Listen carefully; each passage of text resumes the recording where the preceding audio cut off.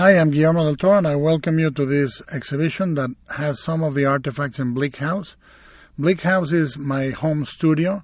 It's two houses and about 11,000 square feet of strange, marginally interesting memorabilia and strange paintings and sculptures. When I was about 42, I was hanging one of my paintings in the corridor to the kitchen, and my wife said, "You cannot hang that there." And that's when I received a bolt of inspiration. I said, I got to get my own place. You know, the house was created as a cabinet of curiosities for my imagination, for my work. It's where I write and draw and paint and design sets, creatures, effects for my movies. There is no division between high and low, between pop art and hallowed art that you can find in a museum.